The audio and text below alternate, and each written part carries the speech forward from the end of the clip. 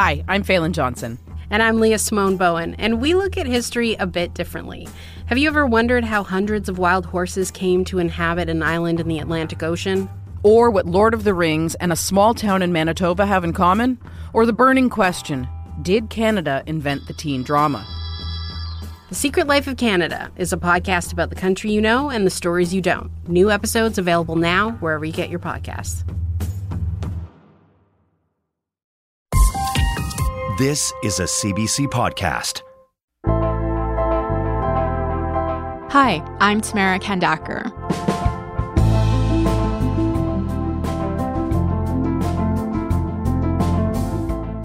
So I don't know about you, but in the last few weeks, I've been hearing something I'd happily gotten used to not hearing much in a little while. Friends telling me that they're homesick with COVID. Early signs indicate that COVID in Canada could be on the rise again. And earlier this month, the World Health Organization declared a recent subvariant of Omicron a variant of interest. So today, I'm talking to Dr. Alison McGeer. She's an infectious disease specialist at Toronto's Mount Sinai Hospital and professor at the University of Toronto's Dalla Lana School of Public Health. She's going to tell us what's going on with COVID in Canada now and what it means as we head into the fall.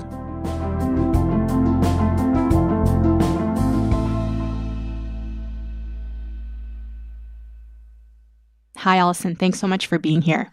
Nice to talk to you.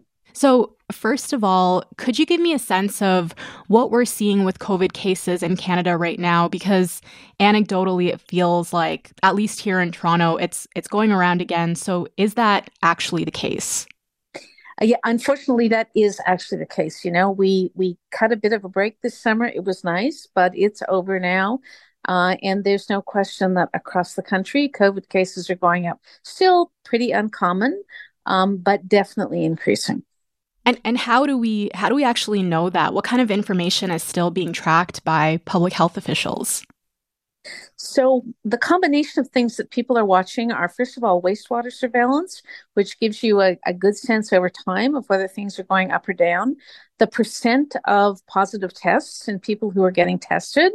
We're not testing nearly as many people anymore, but as long as the indications for testing are the same, as long as the sort of the number and the type of people we're testing are the same, then as it goes up or down, it's a good measure of whether things are changing. And we're watching the number of cases, again, like percent positive, has limitations, but is still helpful, and the number of people hospitalized and the number of people who are dying. That's pretty much what we look at for other respiratory viral diseases like influenza, with the new addition of wastewater, which we didn't have before COVID, and which is good for many things.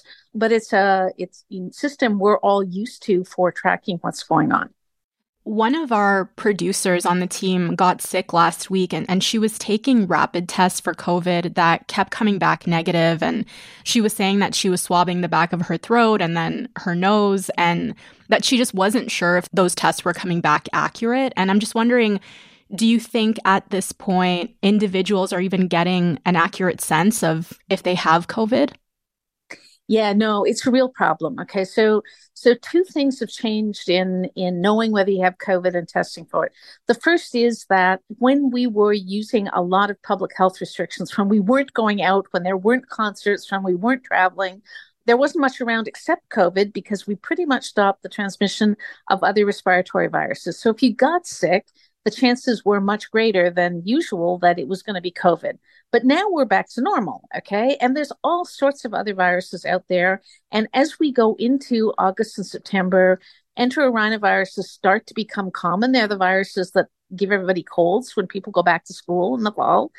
And so part of the effect of cases going up is that more people are getting sick, even though they don't necessarily have COVID.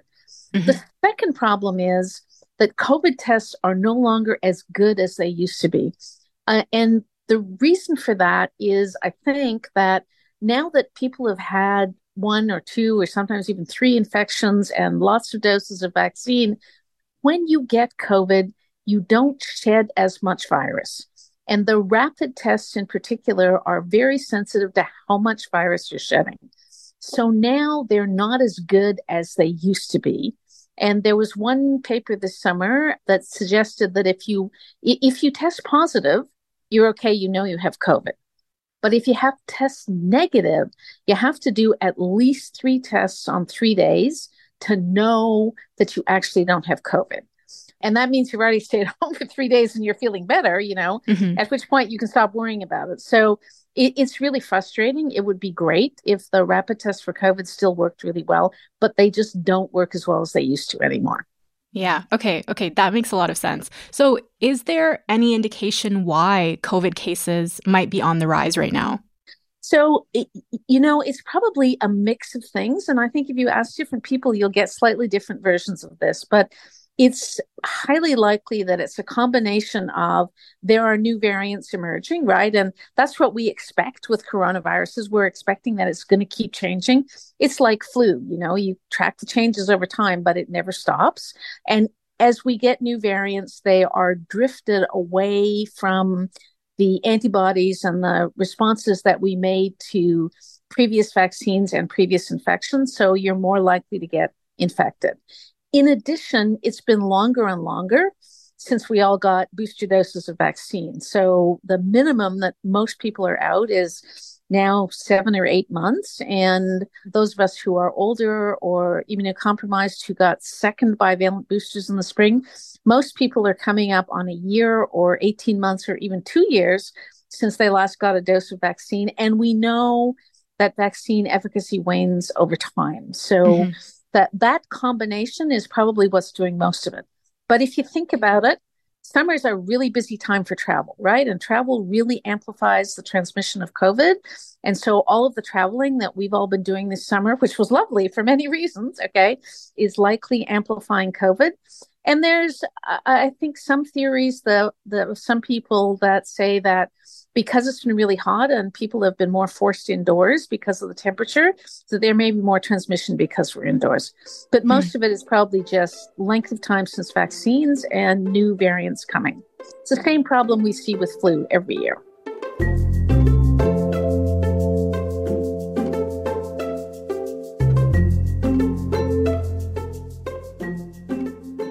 At this point, generally, just how sick are people getting from COVID? So gradually, people are getting less and less sick. Okay. So how sick you get from COVID depends on how many doses of vaccine you had, when you had your last dose of vaccine, whether you've been infected before, and if so, how many times. And obviously, there's also person-to-person variability. So the older you are, the more likely you are to get more severely ill. That's a general truth about infections. The more your immune system is compromised, the more likely you are to get ill. But we're slowly moving from, a situation where even younger people had a significant risk of having significant lung disease and maybe needing to be hospitalized, to a situation where most people under the age of 40 really don't need to worry about getting severe COVID any longer. The people who are really at risk are people who are older and people who are immunocompromised. Doesn't mean that if you're younger, you don't want to get the vaccine, because there's still the risk of feeling truly miserable and of getting long COVID. But it does mean that we just keep slowly shifting to less and less severe disease, something much closer to the severity of influenza now than in COVID was when it first started. Yeah, you mentioned long COVID, and I was wondering about the prevalence of that. Do we know how many people are contracting long COVID at this point, and what kind of impact it has? The evidence we have is that the further we get into the pandemic, and this is also history with previous pandemics, the further we get into it, the better protected you are when you get COVID, the less likely you are to get long COVID. But people are still getting long COVID. And certainly we have an accumulation of, a large number of people who are suffering from long COVID. Most of those people do get gradually better, so that by the time you're a year or 2 years out, things are improving. But it can be a very long time. And there are some people who will really be compromised in their function for a long time. It's one of the things that we really need to hold on to as we try to put COVID behind us is the knowledge that we need to be there to be helping people who have long COVID and looking for, more effective treatments and trying to make sure that this group of people gets supported in what they need. So we've talked about people getting severely ill and long COVID, but do we have a sense of how many people are still dying from COVID in Canada or whose deaths could be related to a COVID infection? So the further we get into COVID, the harder it is to actually count deaths from COVID. Certainly, we are still counting them in Canada. I can't tell you off the top of my head for Canada, and in Ontario, we're down at, I think, 4 or 5 deaths a week. So that's not nothing, okay? But it's a much smaller number than we've been used to.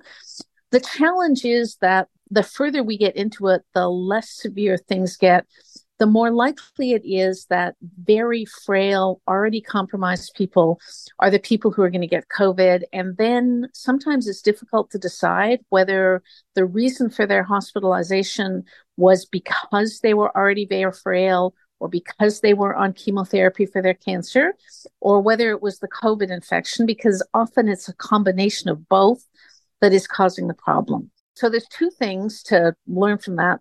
The first thing is that in general, in those situations, COVID may just be tipping you over. The COVID may not be severe, but you still don't want to be in the hospital, right? So that's a very good reason why we need to be making sure that people who are frail and whose immune systems are compromised are getting their boosters on time and are well protected, because it takes less additional illness to tip those people into needing help in the hospital. But it's also true that it's going to get harder to try to judge just how bad COVID is and what we count as a COVID death or not a COVID death. We heard a lot about overloaded hospitals during the height of the pandemic. And how big of a concern is that as we approach a potential new wave? So, at the moment, it's not a problem. There are definitely patients with COVID in the hospitals, but it's something the system can cope with. I think the concern is what's going to happen this winter. It's important to remember that our hospitals are already stressed. They're even more stressed after COVID just because of the last 3 years of challenge. And pre-COVID, in a severe influenza season at peak, it was not uncommon for surgery to have to be canceled, for people to be staying in hallways, for people to be admitted in the emergency department. So this is not a new problem. And if we have a bad COVID winter and a bad flu winter together, or another winter of more active RSV, which we're expecting, then we may get into trouble again. It's not going to be trouble we can't cope with in some senses in the system, but it may well be enough that it's going to compromise our ability to provide the highest quality of care for patients. And that's another reason why going into this fall, it's so important for people to get their booster vaccination and their flu vaccine and their RSV vaccine if it's available to them.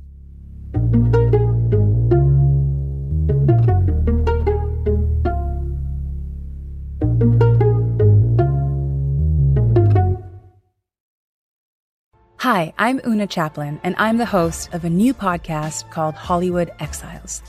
It tells the story of how my grandfather, Charlie Chaplin, and many others were caught up in a campaign to root out communism in Hollywood. It's a story of glamour and scandal and political intrigue and a battle for the soul of a nation.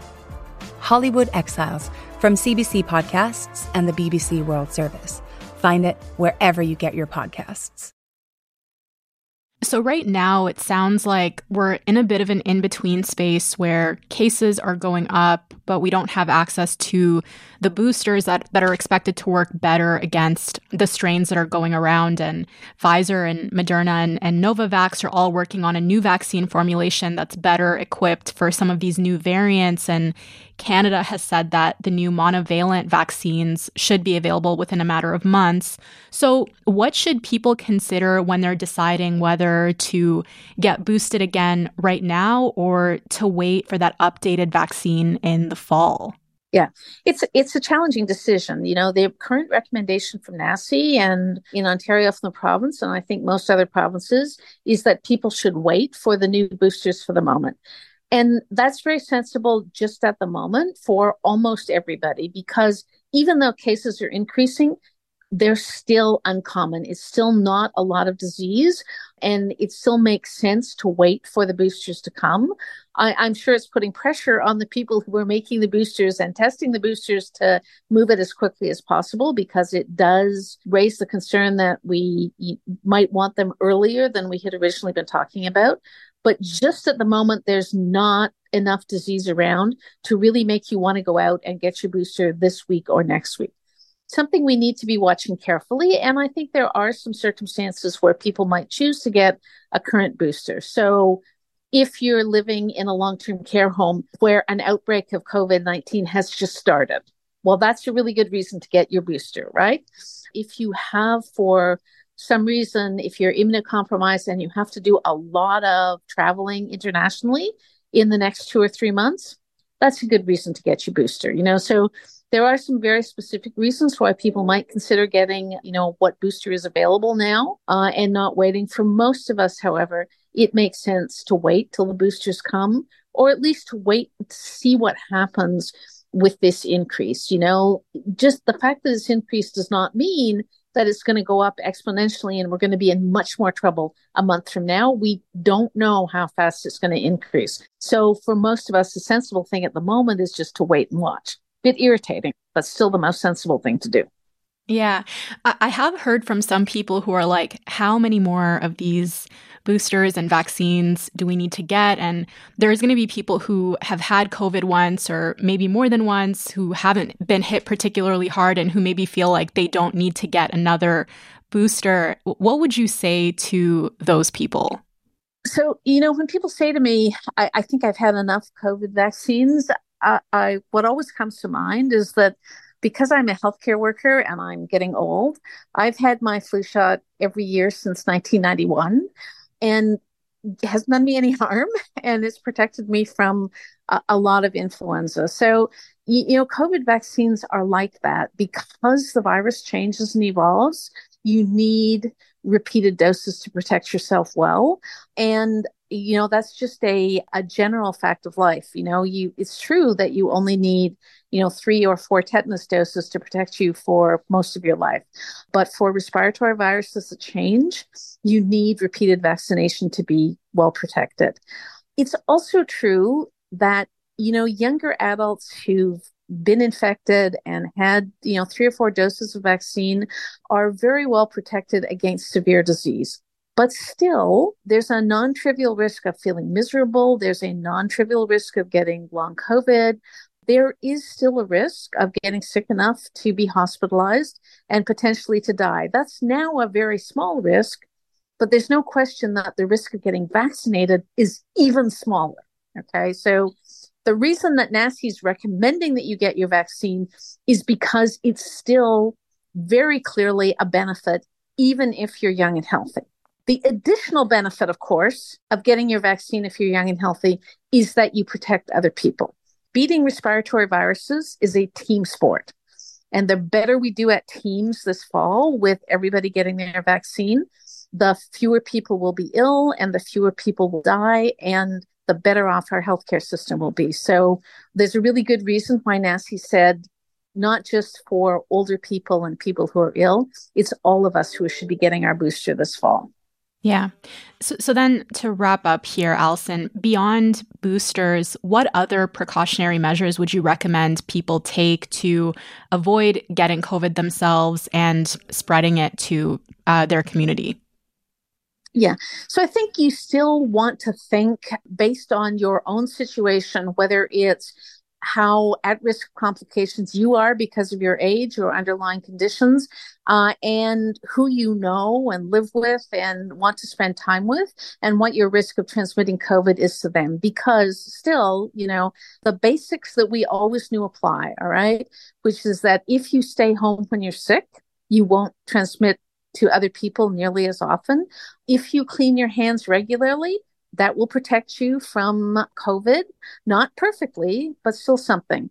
You still may wish to think about what you're doing in large, crowded indoor spaces. How much time you want to spend in airports, in concerts, or in other crowded indoor spaces, not because you shouldn't do that, but because you can control your risk of COVID by avoiding those things if you choose to, or selecting which ones make the most difference to you.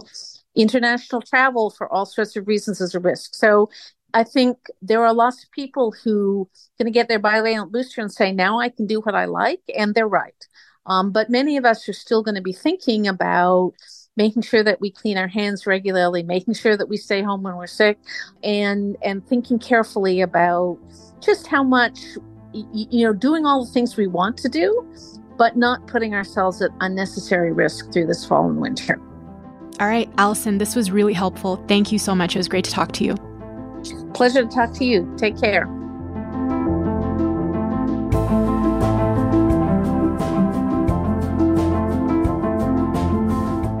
So before I let you go, I wanted to let you know about something that you might find useful as a Front Burner listener. We actually have transcripts for all of our episodes. They're there daily and they're free. If this is something that's useful for you or someone you know, just search up Front Burner transcripts or click on the link in our show notes. Okay, that's all for today. Thank you so much for listening. Talk to you tomorrow.